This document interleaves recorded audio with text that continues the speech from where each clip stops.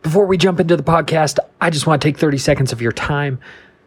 I want to talk to you about a passion project of mine for the last 3 years called Hustle Focused Energy. It is a powder drink mix intended to help you focus so you can focus on your side hustle, escaping the 9 to 5, your entrepreneurship goals, whatever the case may be. Super excited to bring this to market. Go check it out, hustletheday.com. And thank you so much for listening.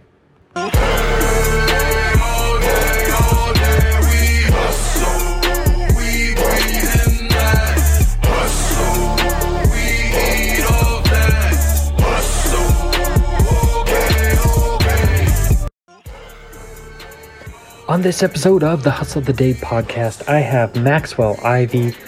Max is a fascinating individual. He's better known as the blind blogger because he is blind. However, he is not using that as an excuse. And he even has a podcast called What's Your Excuse? This gentleman has so many built-in excuses, and yet he perseveres in spite of all of them. Fascinating story, fascinating individual. Let's get into it. What's up, everybody? Welcome to the Hustle the Day podcast. My name is Trent. I am super excited and honored to have Maxwell Ivey here.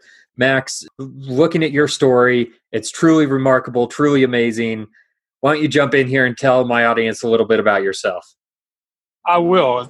Trent, thank you for having me on the show. And I love that little pause you did there. We're like, I don't even know what to say about this cat. You're exactly.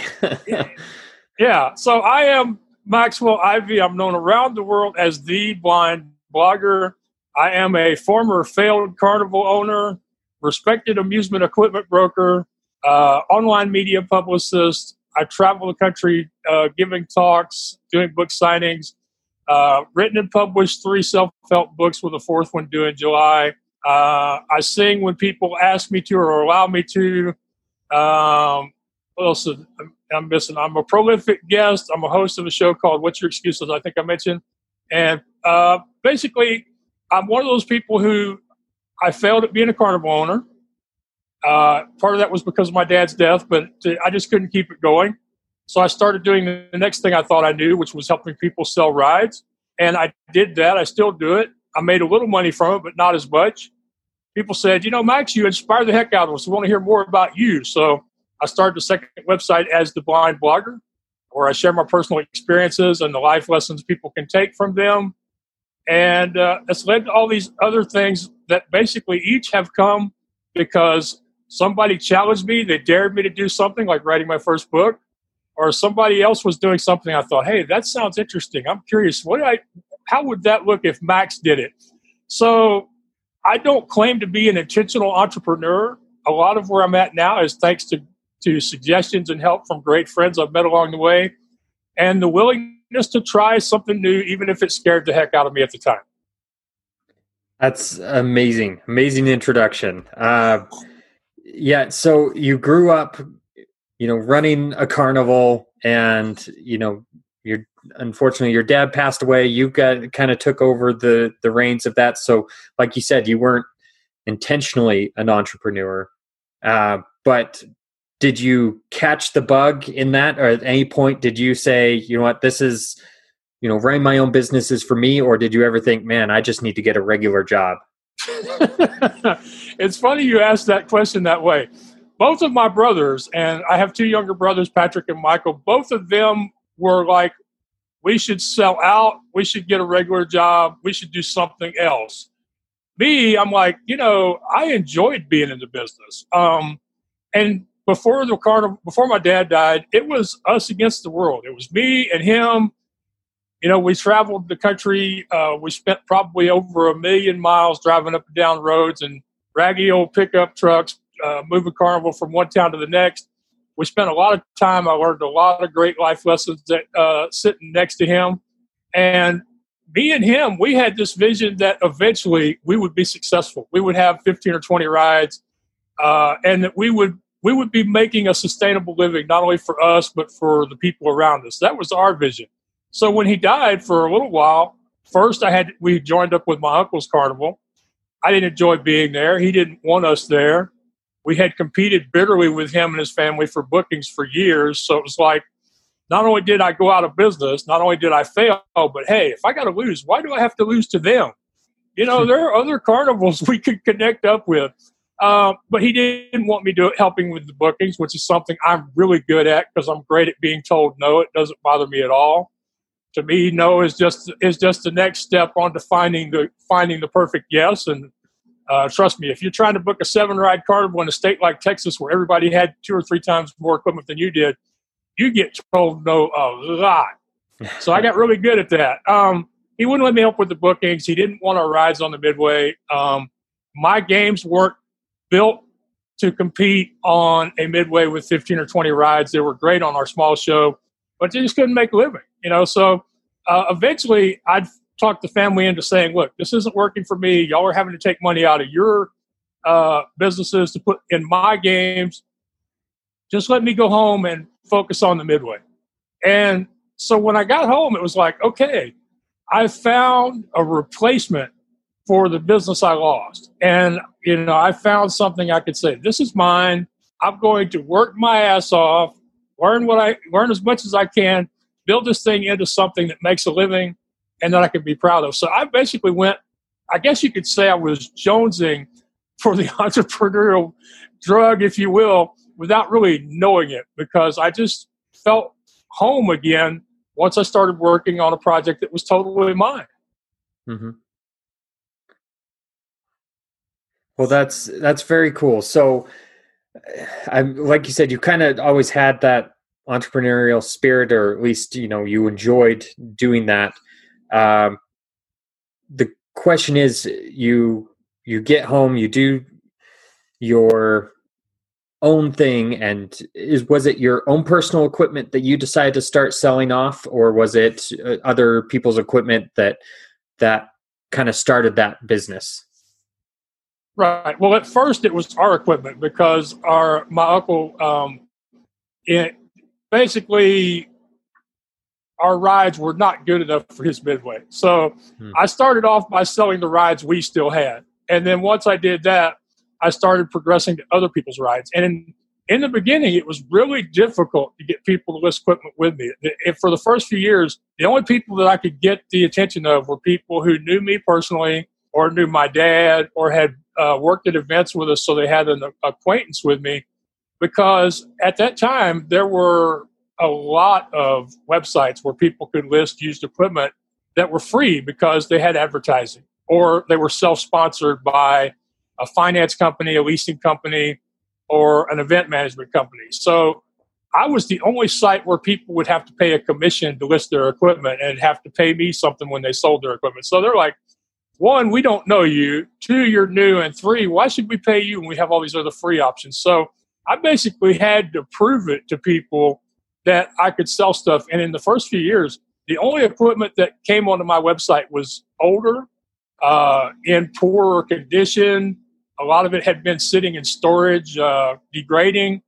And in fact, my brother Patrick used to joke about the website in the early days. He's like, Max, why don't you just change the name from Midway Marketplace to Isle of Misfit Rides? He said, when your site launches, you can have it play the theme song from Sanford and Son. Oh man. and he was right, but he was right because people just didn't want to do business with me. They didn't want to pay a commission. So in the early days, I had to leverage friendships and acquaintances. The other thing I did that I really didn't know what I was doing at the time was creating email lists. And all I was thinking is, these people are listing their equipment on these other sites. The equipment isn't moving, or at least it isn't moving by my judge. They've put their contact information up there. So I would send them emails and never get them open. They would never reply to me and say, please don't write me again, even.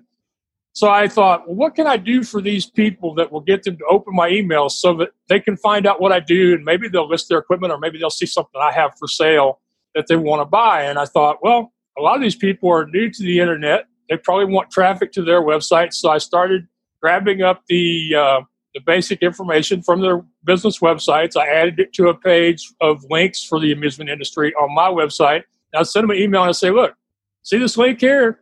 It's going to help bring traffic to your website and may even help you increase your bookings or sales of your of your products and services. All you have to do to have this stay on my website is agree to get my emails once a week. And that worked.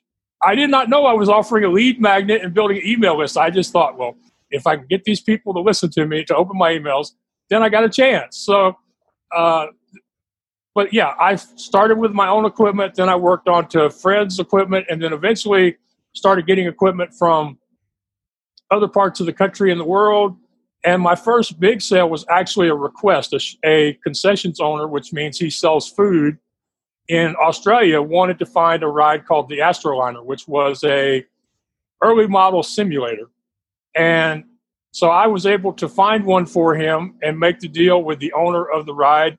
And so this big simulator, a 53-foot semi-trailer load called the Jules Verne, went from Kansas to Long Beach, California to Sydney, Australia. And I tell you, when I got that check in the mail, that was a big day. Yeah.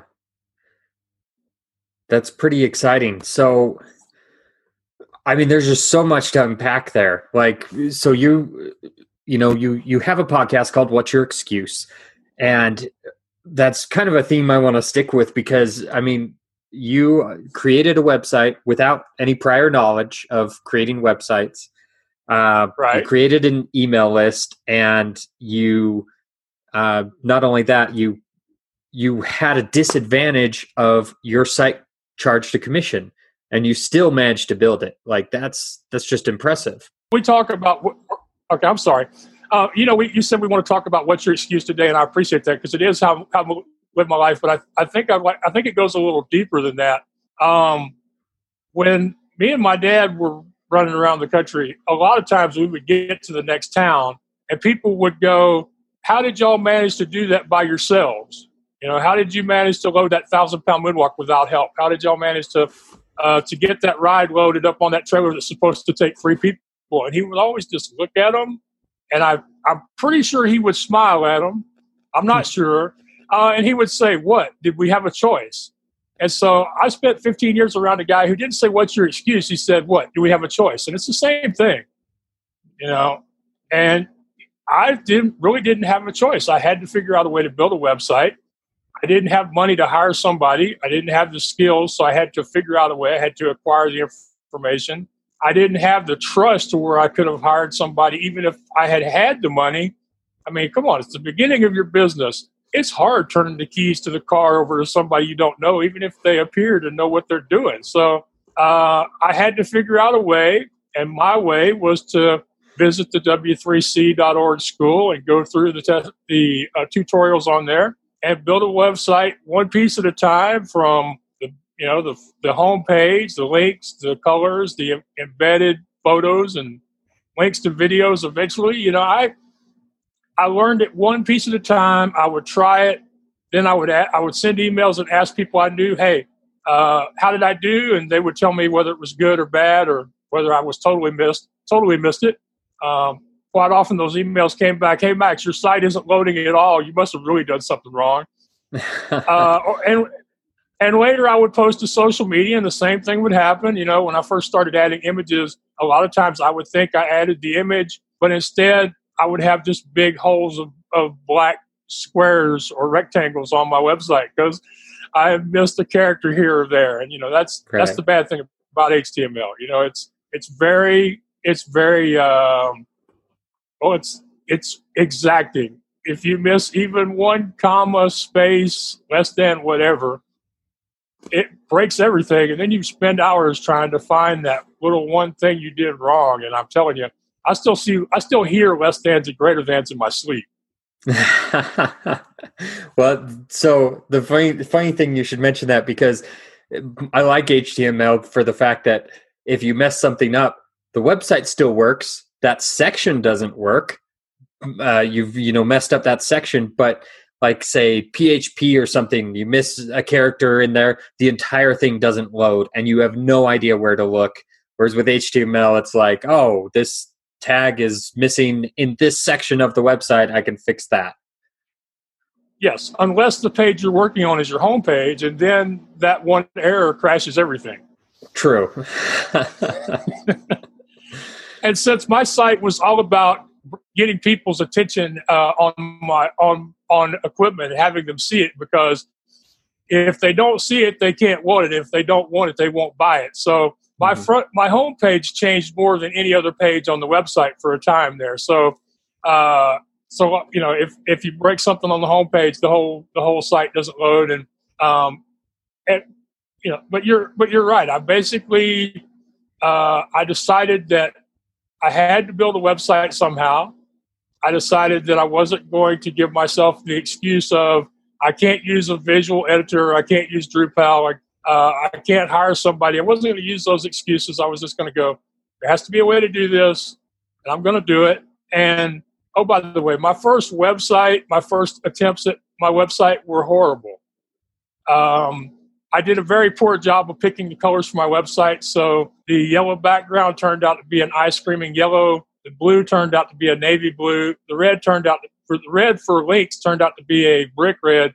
The orange for previously clicked links turned out to be a fluorescent orange, like something off the side of a dive bar. I couldn't edit my images, so I would have different size pictures on the same screen together. And I've been told more than once that in those days, the website was so bright that Ray Charles and Stevie Wonder could have had an argument over it. Oh man, that's pretty funny. But I didn't let it be an excuse for not recruiting clients, for not promoting the heck out of the equipment I had, and for not making sales. Of course, it could have something to do with the fact that I couldn't see it for myself, and I knew that there really wasn't much I could do to improve it at that time. Right, for sure. So, the same thing goes with anything that anybody's tried. The first time you do it, you're not going to be great at it, but the fact is you still kept doing it. You still went after it, and I mean that's impressive for anyone to do. They see the lack of results and they still keep going. Yeah, I appreciate that. And it's only when I talk to people like you who have done HTML before that I realize how big a deal it was, because as entrepreneurs, we tend to put less emphasis on the things we did 5 years ago or 10 years ago, even if they were amazing, and we should remember them more often, because they're the kinds of things that will carry you through when you get into those hard times today. Mm-hmm. Absolutely. And so would you say that Australian gaming, that brokerage that you did with that Australian company, would you say that was a turning point for your website in brokering equipment? Yes, I think it was, because it proved to people I could find homes for hard-to-place items.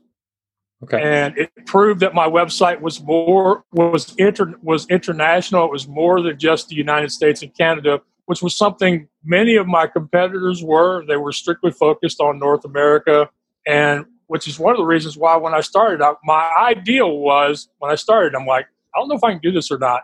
But if I can, I want my site to be truly global. I don't want it to be just focused on the North American or maybe the U.S. and a little bit of the U.K. Mm-hmm. Well, that's great. I like that you had that vision initially, right out the gate. You thought this is what I want it to be, and you weren't willing to accept anything less. Right. I also had another vision of inclusivity, which was I didn't want my site to be just rides and games, because I actually reach out to zoos, aquariums, agritourism business operators, circuses. To me, the entertainment or the traveling amusement industry, or the amusement and entertainment industry, is a huge global industry. And I felt like my best chance for success was to be as inclusive as possible, and to take equipment in from any business that I felt was even slightly related to the carnival field. Okay. Yeah, I get that. I think they are absolutely related to each other. Now, you don't ever have to house the equipment at any point, correct? No, I don't. And that's one thing that I've had to accept, because even now I have competitors who sell a lot more equipment because they can handle the dismantling, transportation, and reinstallation, or they can store the equipment on their property, or they do the financing, or they handle the transaction as far as the cash or the wire transfers. Those are things I don't do and have no interest in doing. And I feel like, yeah, I would make more sales if I did those, but I would have to have a lot different type of business. And I think that it's a good trade-off for me to focus on making the connections, getting people to have a sale, and then letting them worry about how to get it from here to there.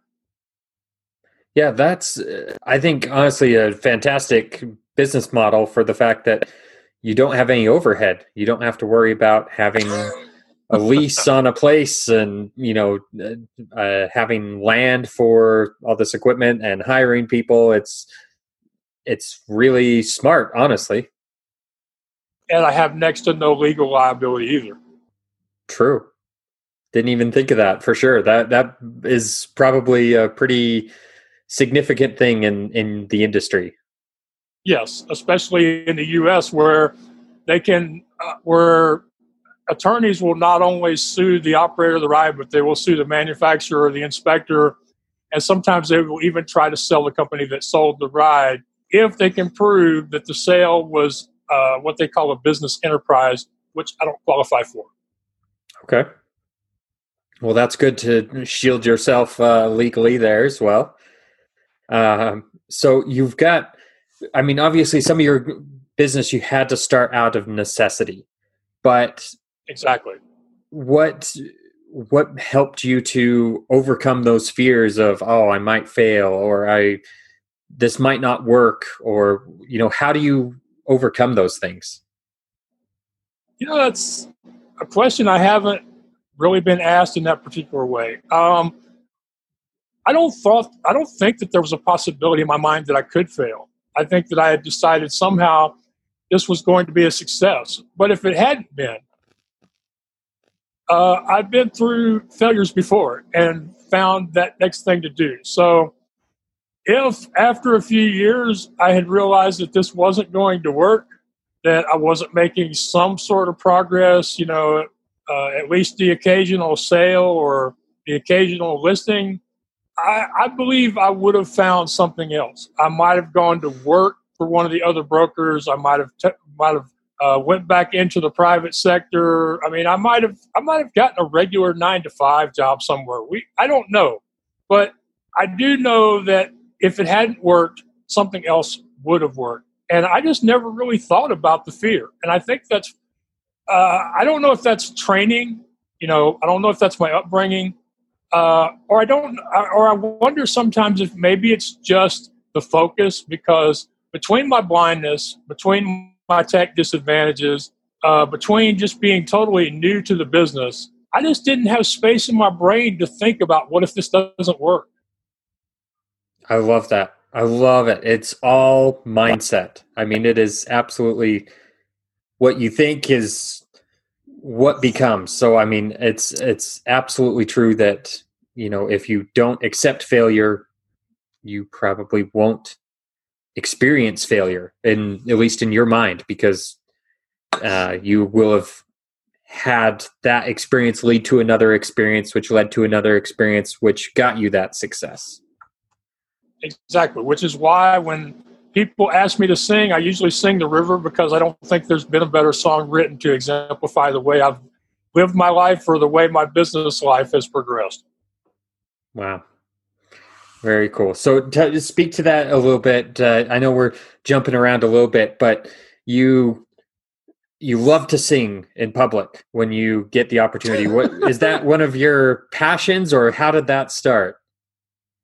I sing, and I like to talk about singing because it's the only way I have in my life to regularly face something that I'm afraid of, that scares me, that I'm concerned about being embarrassed when I do it. Because when I was in junior high school and I had a big decrease in my vision, my voice started to change. People made fun of my singing. So for years I stopped singing.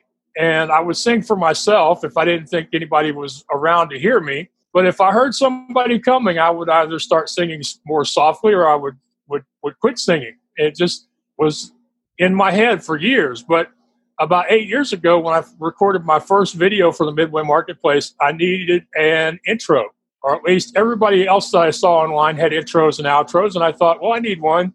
I didn't have the money to hire somebody to do one. And I was up against the clock because I wanted to do this by New Year's Day, and it was December 28th at the time. And so I thought, well, why don't I just sing on my intro? So I did a little bit of Christmas Carol from Nat King Cole. I talked about a ride that I had just gotten in for sale. I think it was a carousel, but I'm not sure. I did the chorus from Christmas Carol at the end, and people watched it, and they liked it. They said they really enjoyed my singing. So I continued doing that. And then people said, Max, we like it. We'd like to hear more of it. So I started recording myself singing some of my favorite country or old popular songs and posting them on YouTube. And then a few years ago, I was speaking at a conference, and after the event, everybody was taking selfies. And I said, I'd like to sing a little bit in front of this banner, just something to put in my memory file for the future as a remembrance of this event. And so I get up there and I sing. For the first time in 30 years, my knees are shaking, my belly is in knots, my breathing is a mess. I'm singing my favorite song in front of my people, fellow speakers and dreamers. There's no reason I should have been scared, but I was. Maybe somewhere inside me, I knew this was a big moment, even if I didn't know it at the time. So I sing the river. I finish, everybody applauds. And one of the other speakers comes over to me, a very powerful, polished speaker named Azuka, who, when he speaks, it's like his voice takes over the entire room. And he goes, Max, you have an amazing voice.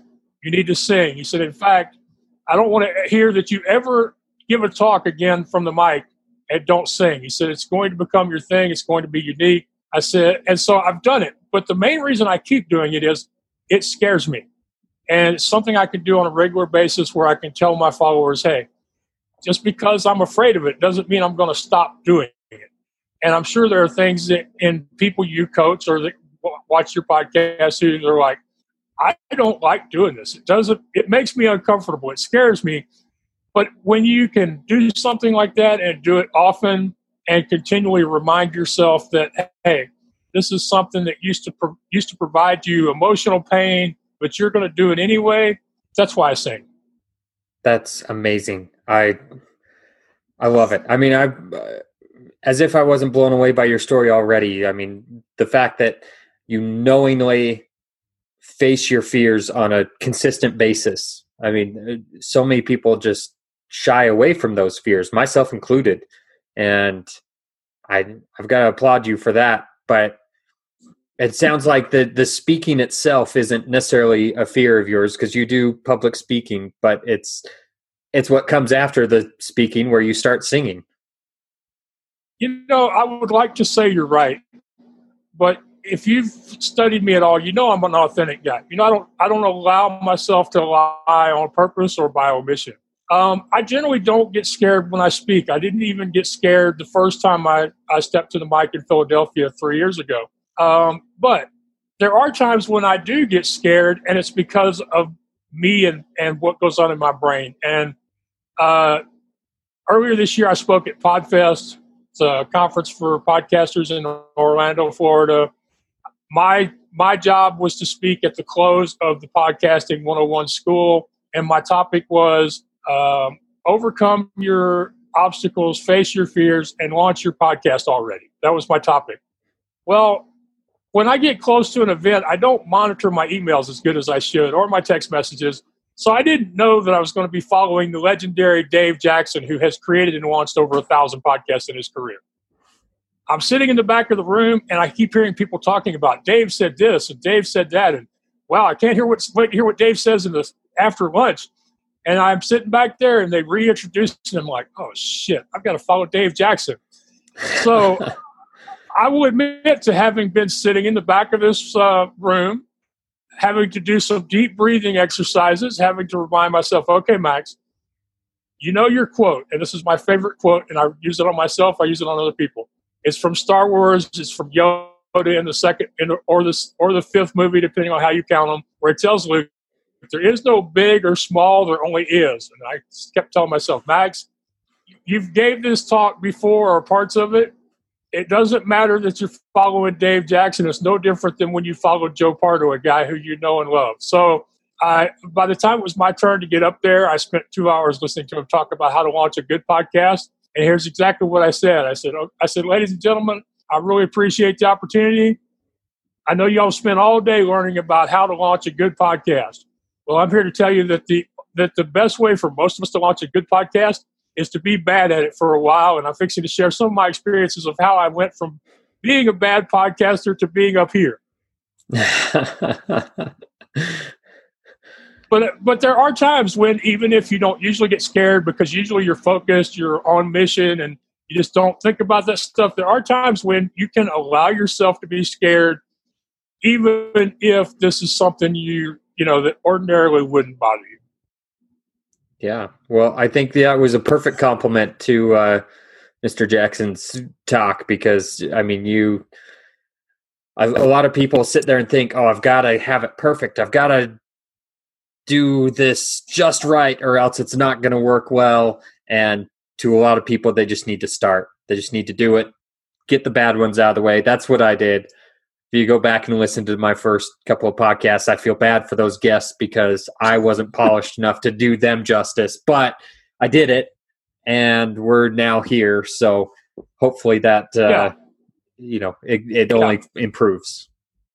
And here's something I've noticed about most successful bloggers and podcasters, and I'm sharing this because I want your audience to know this. Most of us did stink at it when we were in our early days, but I have yet to meet somebody who's still doing it, who hides those early days. Most of us want you to see when we were bad, when we were struggling. We want you to see us as we progressed in our role as podcaster or blogger, because that's how we become real to y'all. That's how we avoid being put on a pedestal and have y'all thinking, well, they're great at it. They've always been great at it. I don't know why I even want to try. Right. Yeah. It keeps you humble. Mm-hmm. Well, we've jumped around, the whole blogging thing there. We talked about your brokering carnival equipment, jumping to the podcast. Let's jump back now to the Blind Blogger. Tell me how that started.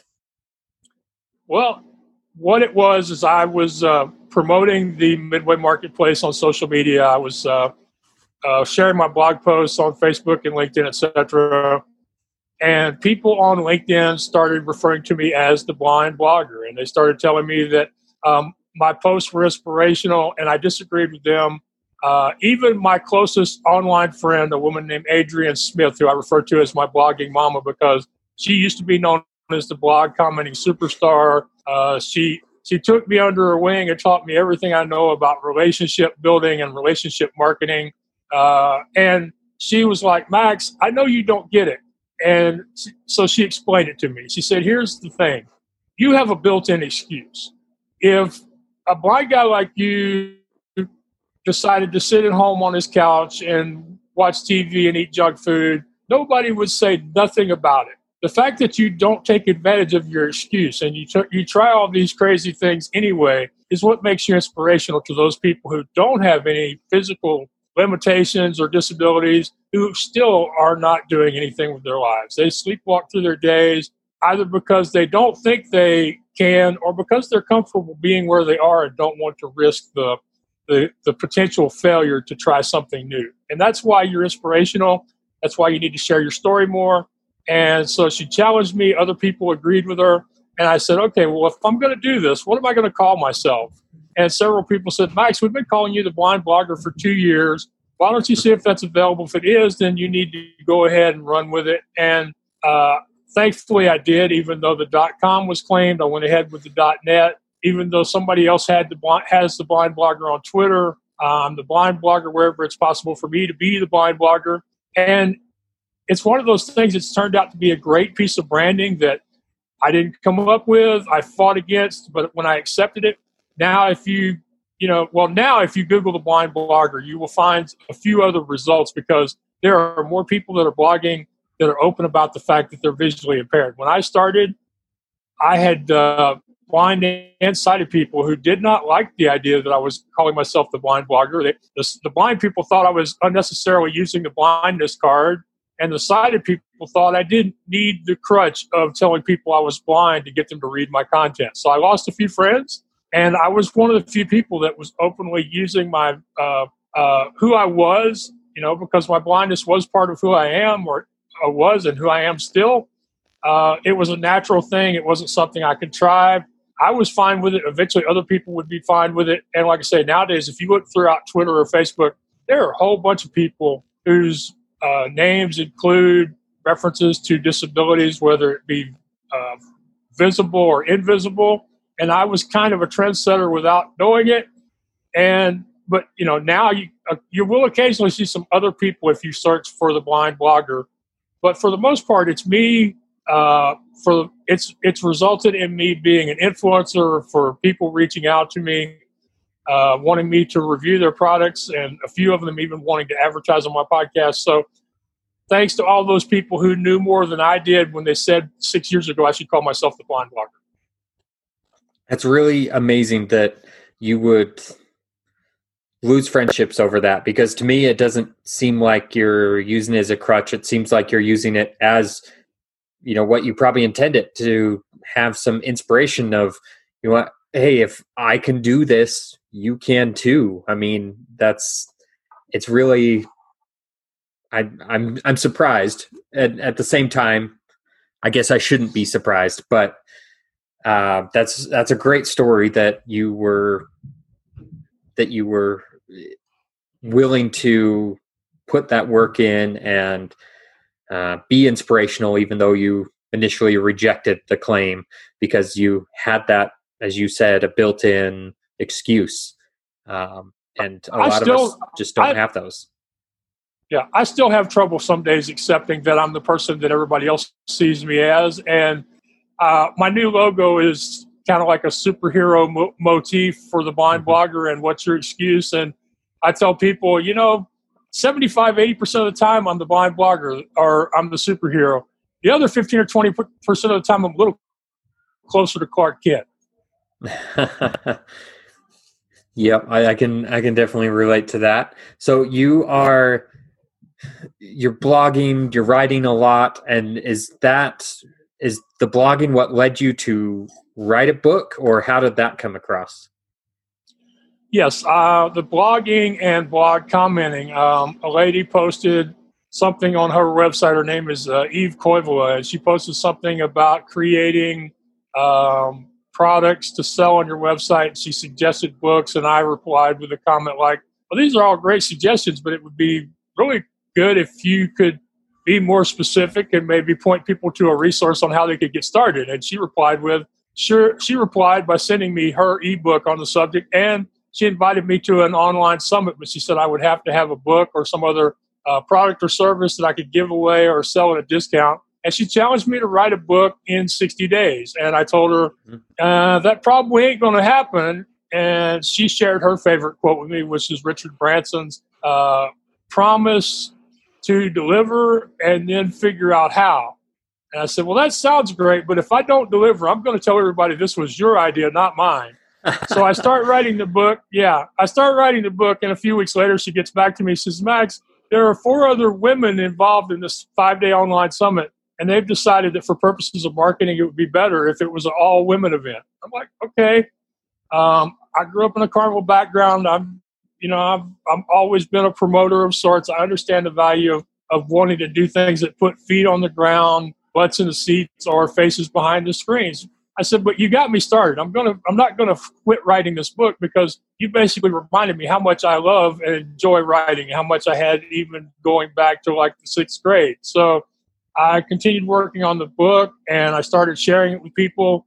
For a while, I didn't think it was good enough, because I thought a book needed to have more pages, need to be longer. And eventually, a couple of friends said, Max, this is a really good book. Basically, a book should end whenever the story is through being told, or whenever the advice has been completed. And besides, this book is going to be great because it's going to be the kind of book people can carry around in their purse or their briefcase with them and refer back to it if they want to. So I finally said, okay, I'm going to publish it. I had made friends with Lorraine Regularly of wordingwell.com. She had helped me with a couple of problems on my blog. And so I mentioned to her I was thinking about publishing this book. And so she decided to help me get it published. And in January of 2014, it went live on Amazon. And I've really enjoyed the process of the book because one of the things about the first book, Leading You Out of the Darkness into the Light, A Blind Man's Inspirational Guide to Success, is that it includes 11 exercises and it includes my email and a request from them that they write to me and report on their progress as they work through the exercises. And I was hoping that it would serve as a voice, that there would be at least one person they could share this stuff with, who they wouldn't have to worry about being critical of their progress or their lack of progress, or just somebody who wouldn't go, you're changing. You're not going to be the person I've known for years, and I don't like that, so I'm going to do whatever I can to keep you from being successful. I wanted there to be one voice if they wanted to take advantage of it, because I know a lot of people, including myself at one time, who've read the books, listened to the audios, been to events, and still weren't able to take that next step, and I didn't want my book to be that way. So it's been an exciting experience, and is one of those things where when it was through, I was like, this is great. I have written and published a book. Yes, it's self-published, but still, I've done something that, only a few 100,000 other people have done, and I'm really happy that I've completed it. And I was like, I can't wait to see what this is going to lead to next. And it was really a fun experience. And at least for me, it was totally devoid of, are people going to buy this book? My hope was that at least a few people would read it and that it would help some other people make progress and that maybe they would have a story like mine someday. Yeah, that's impressive. I think you downplay the self-publishing, but that is the way of the world now. Like, it's very rare that people who write their first book, don't self-publish. I think that's the more common route nowadays. I would still rather have Barack Obama's $6 million check, though. I could see that. I won't argue with you on that. But the first book, super inspirational. What led to the next book from there? So you mentioned, the book has to complete a story. Did you have another story you wanted to tell with the next one? That's the dangerous thing about writing a book is that at least in nonfiction, I can't speak to fiction authors, but at least in nonfiction, when you write one book, generally it seems to generate ideas for future books. So my second book is called "It's Not the Cookie, It's the Bag," and it's about the process I went through to get physically healthy, from finding out I had sleep apnea and being put on a CPAP, to changing some of my lifestyle habits, to having gastric surgery, to going through the follow-up to the surgery, some of the ways that I maintain things like affirmations,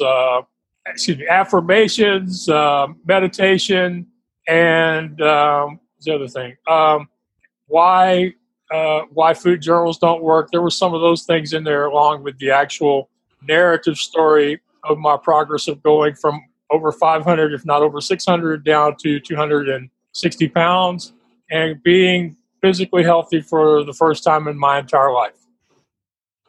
That's a great story.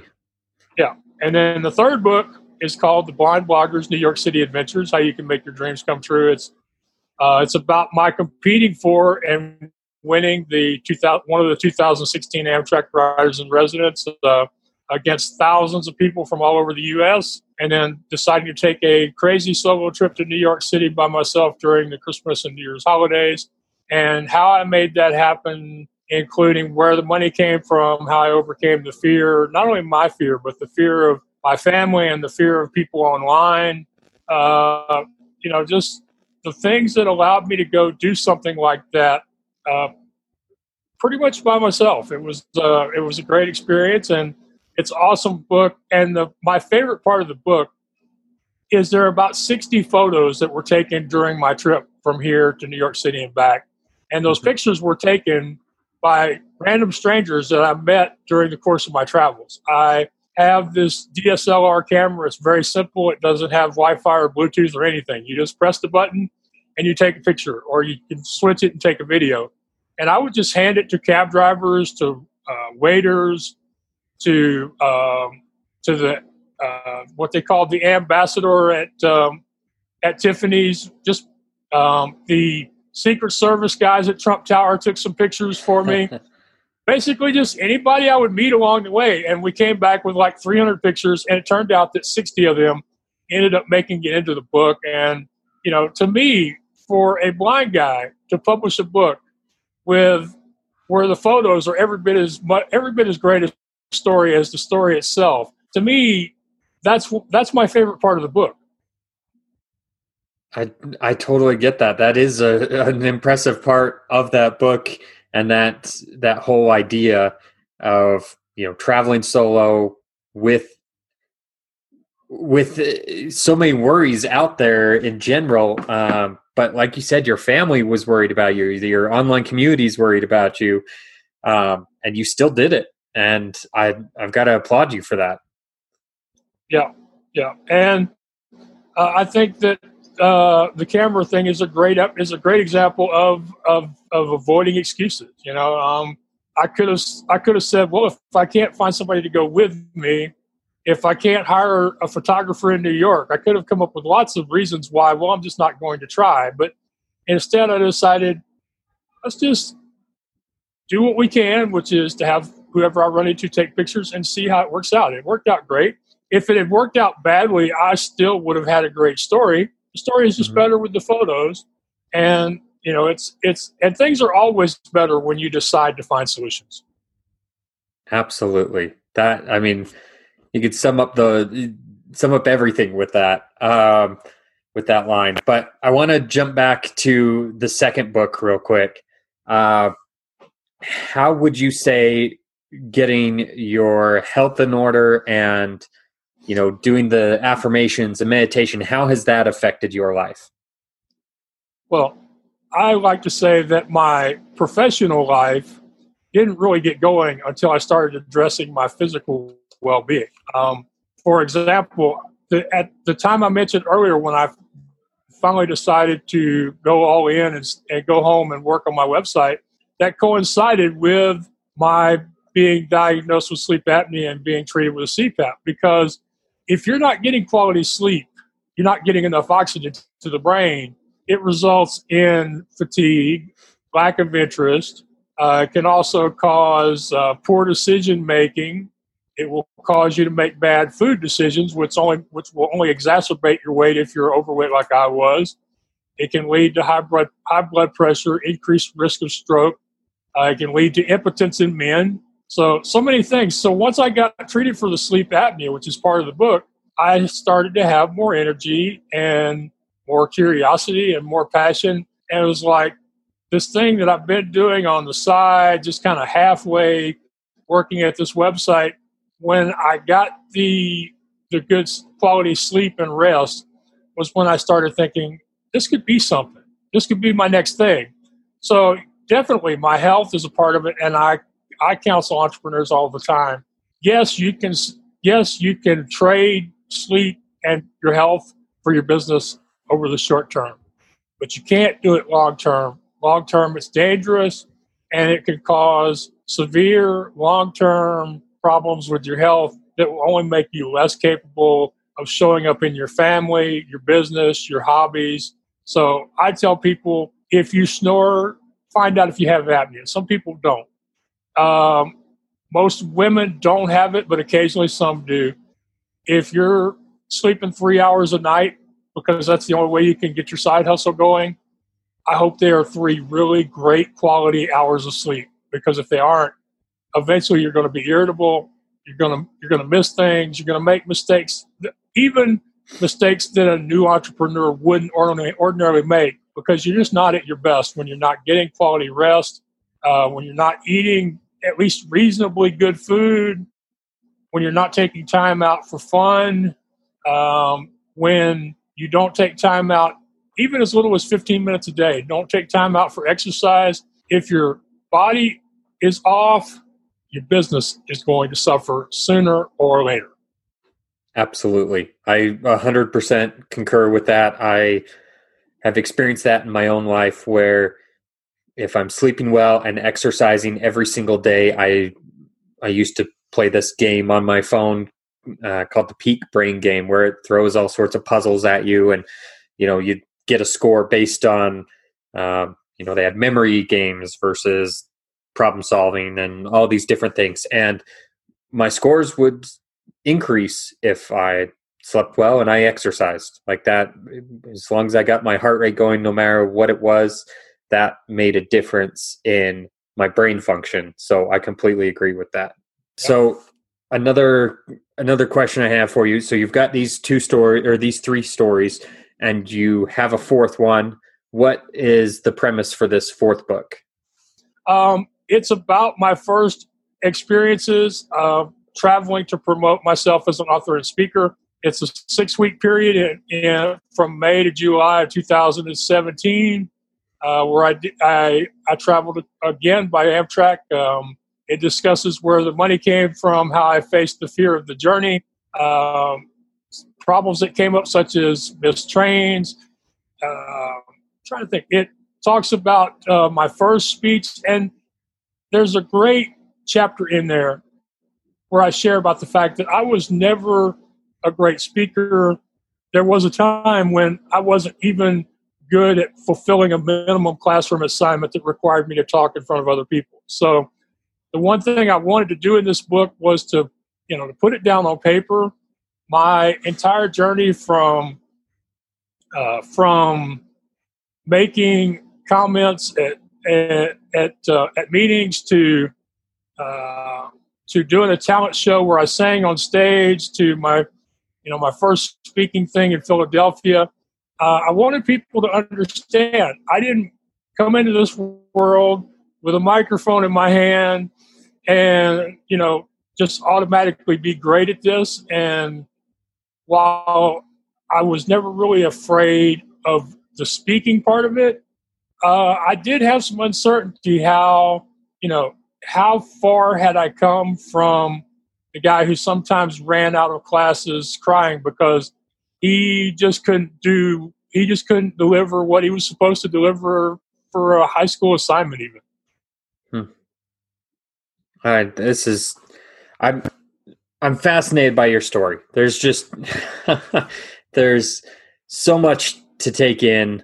And really, it really comes down to, what's your excuse? I mean, I've talked personally about writing a book. I've gotten as far as writing an outline. Like that's as far as I've gotten. I've got no excuse. Throw away your outline. Okay. Just trash that file. Don't ever look at it again unless you want to look at it when you're through to make sure you covered everything you thought you were going to cover.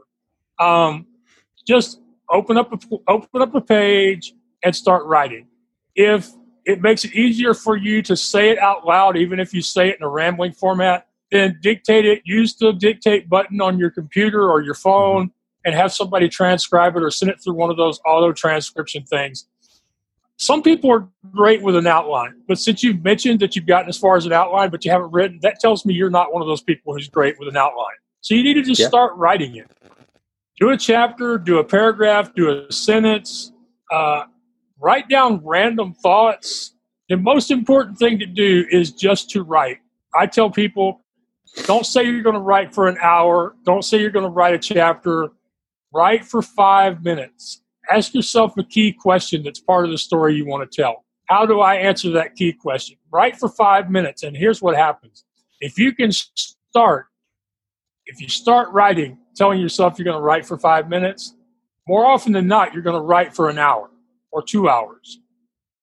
It gets better the more you do it, but especially with the first book, just get it down on paper or electronically. And hey, try writing it on paper. Some people do better with a pen and paper than they do electronically. Some people, the white paper just makes it harder for them. So if you really want to write a book, if that's really your goal and not somebody else's goal, then I would say scrap the outline, just start writing at odd moments, have a file on your laptop or your phone where you can add more thoughts to it whenever they occur to you, and eventually you'll have a book. Absolutely. So taking action, I mean, that's what it really comes down to, is not just thinking about it, just taking the action. Yeah, and also realizing things that you're doing that are what people now call barriers to entry, or what I like to say, if it's making it harder on you to do what you want to do, then ask yourself, do I really have to do this as part of my process? And I have a great example of that, and also of where Max made excuses, if you'd like to hear it. Yeah, absolutely. Okay, yeah, because people think Max never makes excuses. Well, Max does. And about 3 years ago, I was having trouble with the hosting platform that I was using for my podcast, and uploading the audio was taking it out of me. It was frustrating me. It was killing a lot of time. It was taking my joy away from having great conversations and posting them online. So I asked myself, Max, you don't want to let this keep you from doing interviews, because you enjoy doing these. You enjoy talking with people and learning from them. So who says you have to have video? You have to have an audio podcast. Who says your stuff has to be on Apple and Stitcher, et cetera, in order for you to be a podcaster? And after I did that, I said, okay, until we can solve this problem where it doesn't steal my joy from having a podcast, I'm just going to post a video. So for 2 years, I posted the video to Facebook and YouTube. And of course, not a lot of people have seen them because my YouTube subscription is horrible. But some people have watched them and enjoyed them. And last summer, I was invited to give a talk or be part of a presentation at what's called Level Up in Wichita, Kansas. It's put on by a company called Envisions that specializes in training people who are visually impaired. So I go there for the week. I'm around all these amazing high school and college age kids. They are learning about aerospace, culinary arts, electrical engineering. They're learning all these things that wouldn't have even been a thought when I was in high school or college. And they not only think they want to do them, they're doing them. They are participating in hands-on activities during the week in these areas they're interested in. And I came back home and I said, Max, if these kids can do that and not only do it, but honestly believe that they can make a career doing that, then you really have to solve this. This is you making excuses. So I started asking around, and a friend of mine said, Max, if you were just on the wrong hosting platform, you really should try Blubbery, which is a very accessible one. So I installed the app. I installed the plugin on my blog. I started setting it up and using it. I found it the video that on their website to be very friendly. There was only one piece of it I couldn't get by myself, and I was shocked when I got an email from the head technical guy, Todd at Blueberry, saying that he wanted to get on a Zoom call with me and help me figure out what my problem was, and he did. And I was like, wow, these are some awesome people. And no, they're not sponsoring me, and I don't have an affiliate link for them. But so we figured it out. I started uploading my audio again. July 1st of last year, my podcast was back available on Apple and Stitcher. So far, I'm closing in on about 2,000 downloads, which other people are going to say that's not all that great. But me, I love it. I'm excited by it because each time I post a new episode, my numbers are getting better. My audience is growing. It's a loyal audience. We're getting 50 or 60 downloads at least of every episode. And so this was a case where I made excuses. At first I said, I can't do it, but what can I do? And then I was like, Max, you got to fix this because this isn't who you are. This isn't who you tell people you are. And if anything, you are honest with people. It just bothered me eventually to the point where I said, okay, we're going to fix this. And we did. And now I make sure that I share that story as often as possible because I think people wrongly assume that Max never has an occasion where he says, no, Max can't do that. Well, thank you for sharing that story because that is good that, you can be honest and open about you have made excuses before. They're not the excuses that people necessarily expect, but you have made them. And don't downplay the 50 to 60 downloads, as we talked about prior to recording. Most people don't make it past 9 episodes or 14 episodes or 5 episodes, and they only have a chance to impact maybe 5 people that they already knew. You're impacting more people that you didn't necessarily know just by putting it out there. So don't downplay that. No. And the other thing me and you both know is that these people that are following us, we are making an impact on them. Now, one of the things that is really hard on podcasters is beyond downloads, we really don't have a good way of knowing the effect we're having on people that are watching or listening to us, because the vast majority of them will never tell us how much we affected them. They will never leave a comment. They will never send an email. They will never share on social media in a way where we can see that they shared it because they didn't tag us maybe. So downloads is what most podcasters assess about. But you have to remember, you're doing the work. You're interviewing people and sharing their stories in our cases.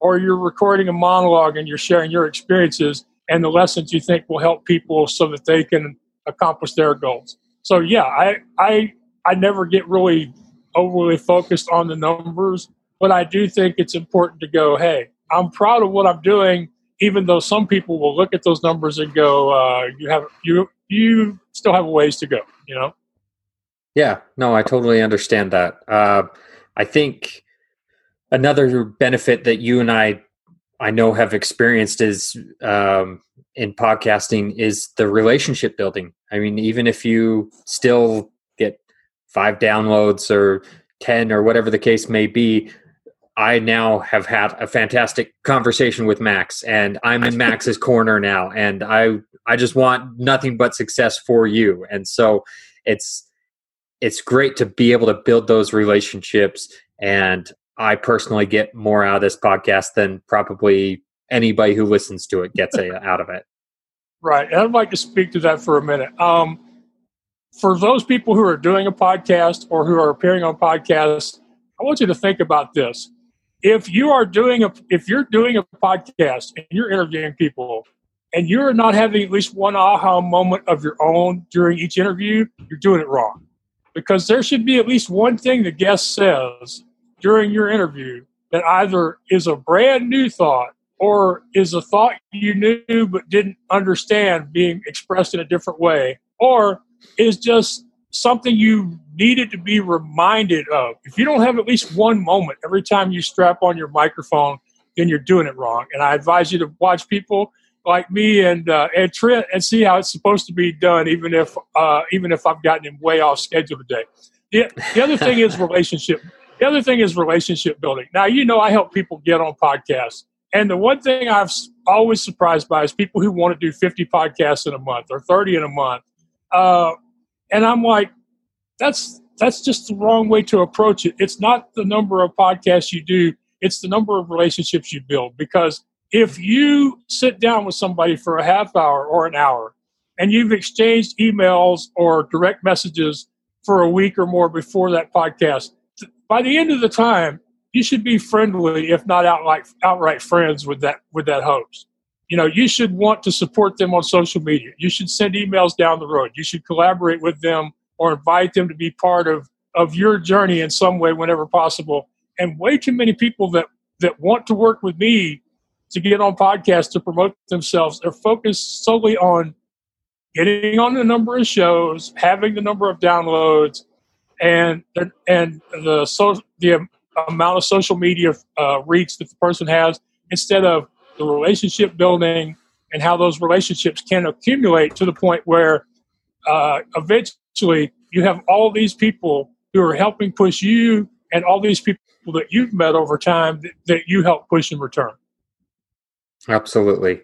And I love that you talked about that aha moment, because I believe that to be true too, where there's so many times where I'm sitting here just going, wow, why did I not think of that? Why did I not have that experience before? Why is that new thought? So I appreciate that you mentioned the aha moment, because it's something that I don't, looking back, it's obvious to me now. It's like, oh yeah, I do have those moments, but it's not something that's ever been brought to my attention before. Right. Yeah. And it's not something most people will notice, because it takes a while of doing a podcast before you get to that point where you can be mindful, you can be in the moment enough to where you appreciate those aha moments when they happen. Because in the early days, you're too focused on the tech, on your conversational flow, on making sure you get your questions in, or you're making sure you get the guests to cover something that they want to when they come on the show. So it's one of those things you will get better at finding as you go along. But really, there are those moments every time you have a conversation with a new guest. And as I like to say, even people who are considered inspiring need to be inspired on a regular basis. And that's one of the great things about having a podcast and doing interviews.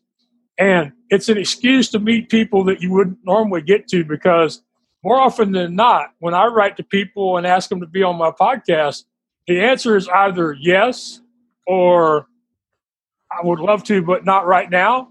Occasionally it's no. The person you're wanting is too busy and they're never going to come on your show. But that happens very, very rarely. And I've got friends with lots of different stories about athletes and performers who've come on their podcast when they didn't even have 10 episodes yet. Mm-hmm. Yeah, I've seen that myself as well. But you know what? I'm glad that you've had the experience of being told no, and that doesn't faze you. That's something that still phases me on occasion.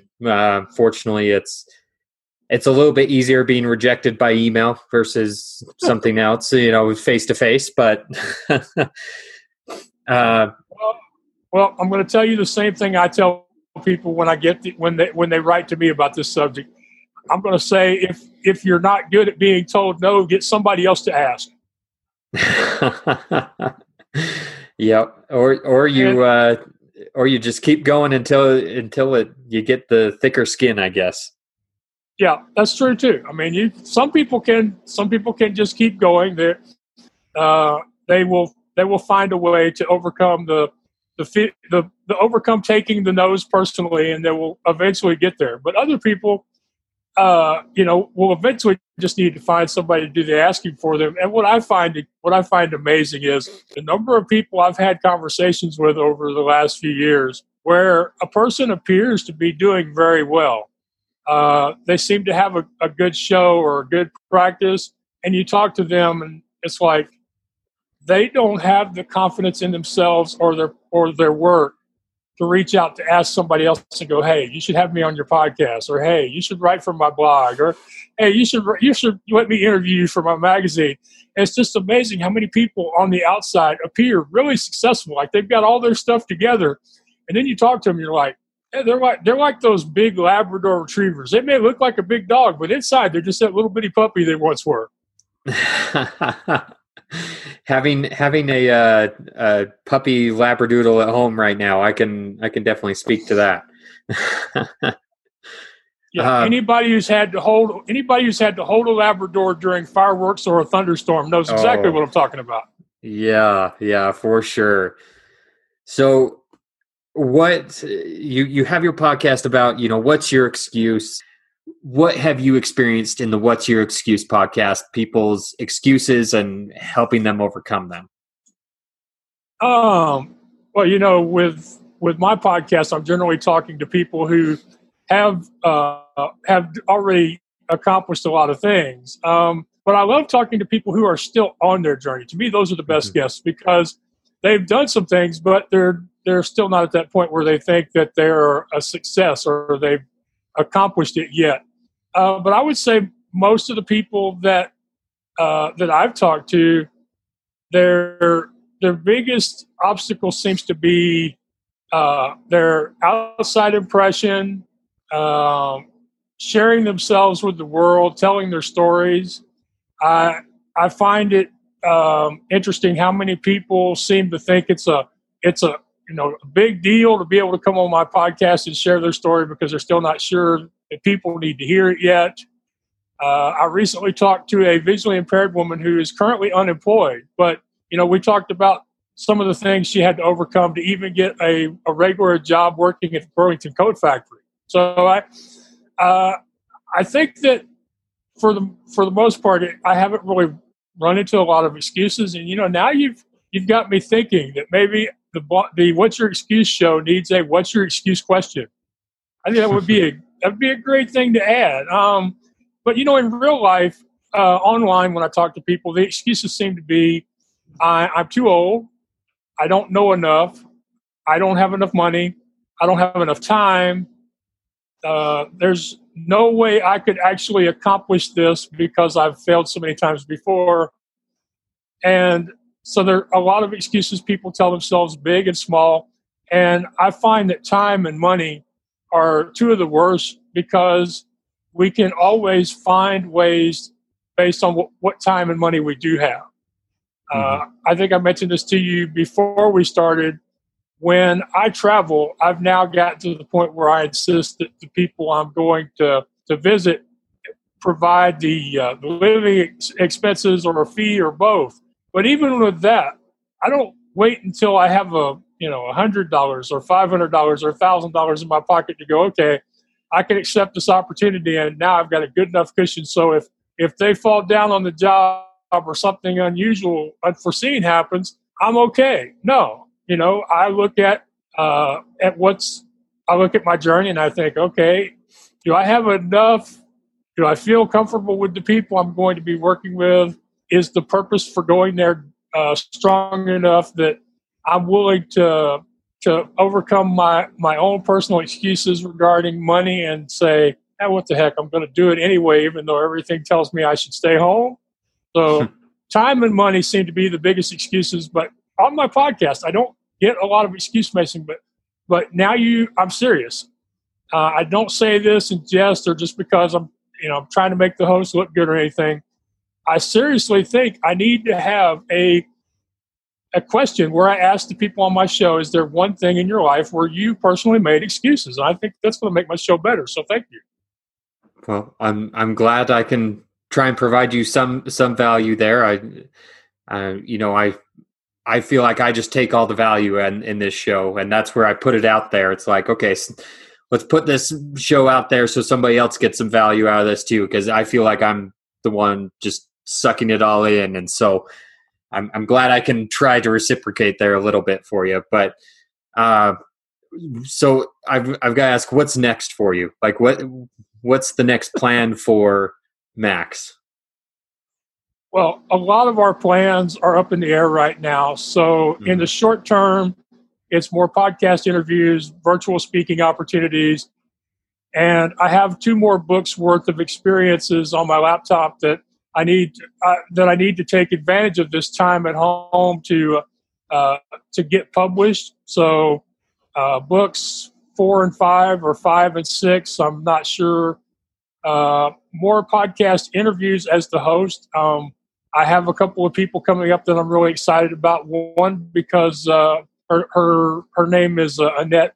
I can't pronounce her last name, but her show is called A Wild Ride Called Life, and she has never shared her book with anybody yet. She's actually sending me the manuscript, so I'm going to get to help a woman tell her.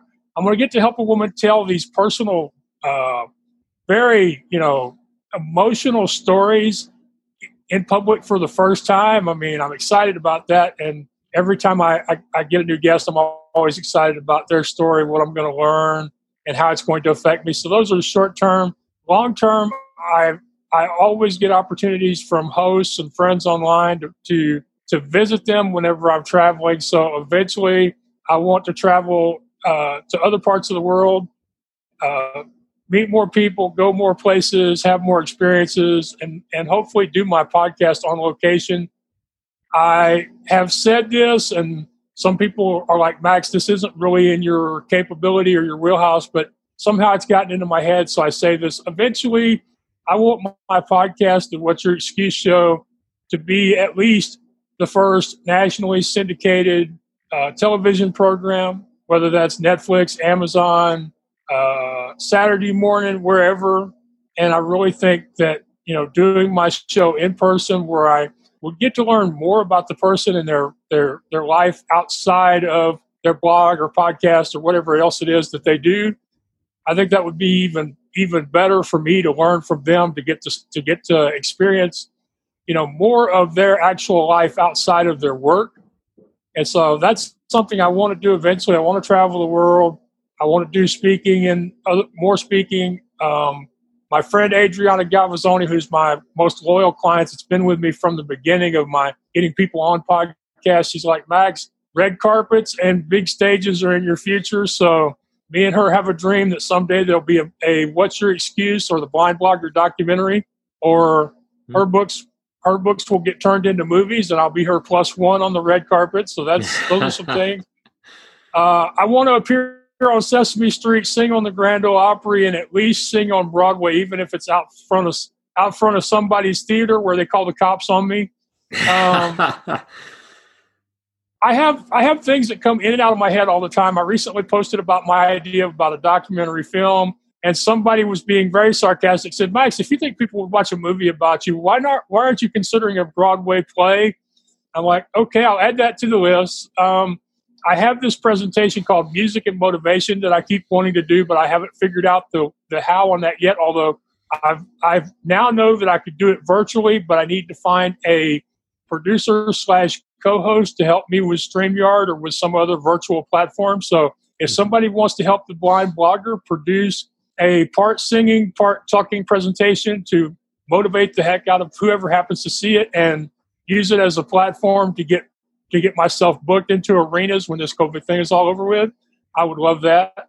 So lots of things that I want to do. Some of them are crazy, even by my standards. Some of them are nostalgic things I want to do just because, they're things I grew up with. I'm really disappointed that I didn't get to Sesame Street before Pinner passed away because I grew up with Big Bird and Bert and Ernie. So, my bottom line is I tell people never to put limits on God, because quite often he has things in store for you that are bigger than anything you can dream of. So those are some of the things in my head. That doesn't mean there isn't something even crazier out there. And I hope that people listening to me will take from that. My dreams may be big enough for me right now, but most of us, no matter how far we've come, most of us still see ourselves less than who we really are. It takes people around us to see that person we can truly be and the things we're really capable of. So I hope I will inspire people to try new things, to do scary things, to ask for help from their friends and online community. If they don't have an online community, to go out and start finding one, and they can start by reaching out to me at theblindblogger.net. And basically, realize what your excuses are and start taking those small steps every day to overcome them. Wow. Max, what's your excuse? Go do it. Go get that syndicated show. Go. You got this. Like, I have no doubt in your capabilities of doing those things. And we'll talk a little bit once we get done speaking here of, how I can try and help make those things happen for you. But one thing I just want to break in for a second. See what just happened there? I shared crazy dreams with the host. What does the host say? The host says, when we're through, I want to talk to you about how I can help you make some of these happen. That's the best lesson I can teach y'all today or any other day, is we have to ask for help.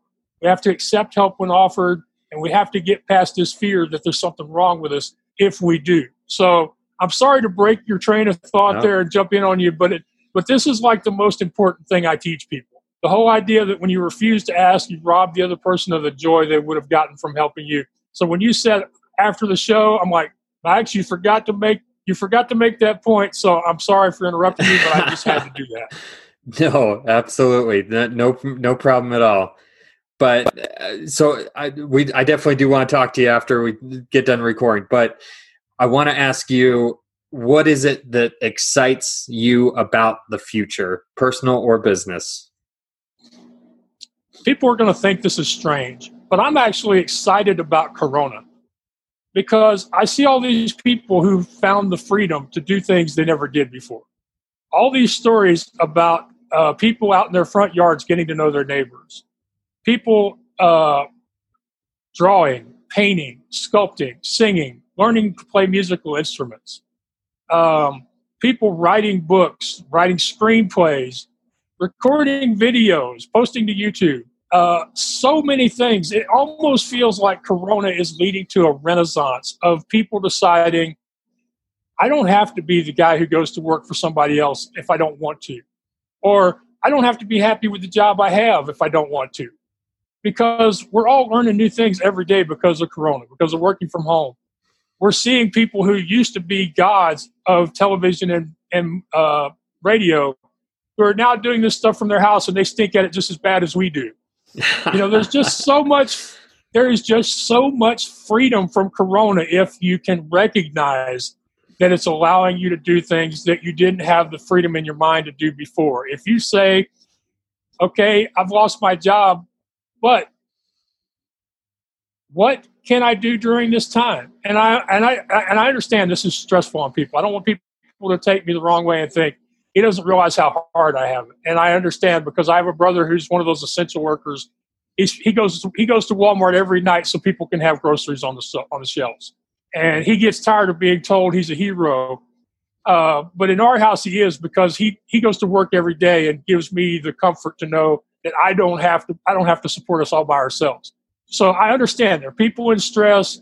There are people unemployed, something like 40 million Americans who are surviving on unemployment benefits. But there are opportunities around every single one of us to do something we never had the freedom to do before. So I'm excited about Corona. I'm excited about all the people who have started podcasts or who are now sharing their stories on podcasts, who never shared their stories before. And I'm just excited about what is going to happen next, because so many people talk about return to normal. We ain't going back to normal. If we do this right, we're going to something better than normal. That's what excites me. Oh man, I love that. Like, it just fired me up right there, because you hit the nail on the head. If you see it, you are looking for the positive and you're finding it. And so many people right now are looking for the negative, and guess what? They're finding it.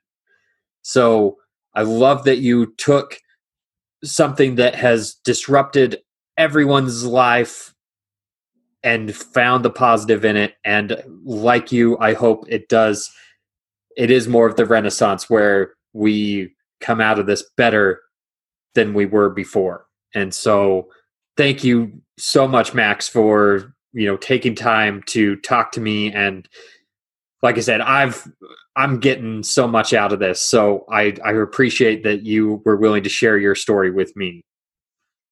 Well, thank you so much for putting in the time and effort that you do to have this show, to give people like me this opportunity. Thanks for being such a authentic person, to where when you have a conversation with Trent, you feel like you're building a friendship. Thank you for that.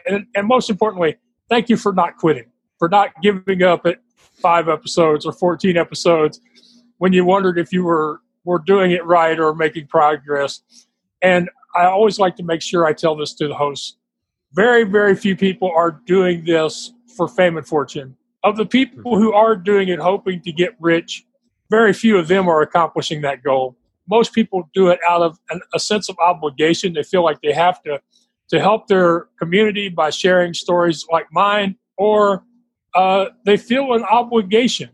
So, and some people are just doing it for the fun, for the experience of putting this content out in the world. But without you, without all those podcasters and radio show hosts and blog owners, there wouldn't be The Blind Blogger. So thank you.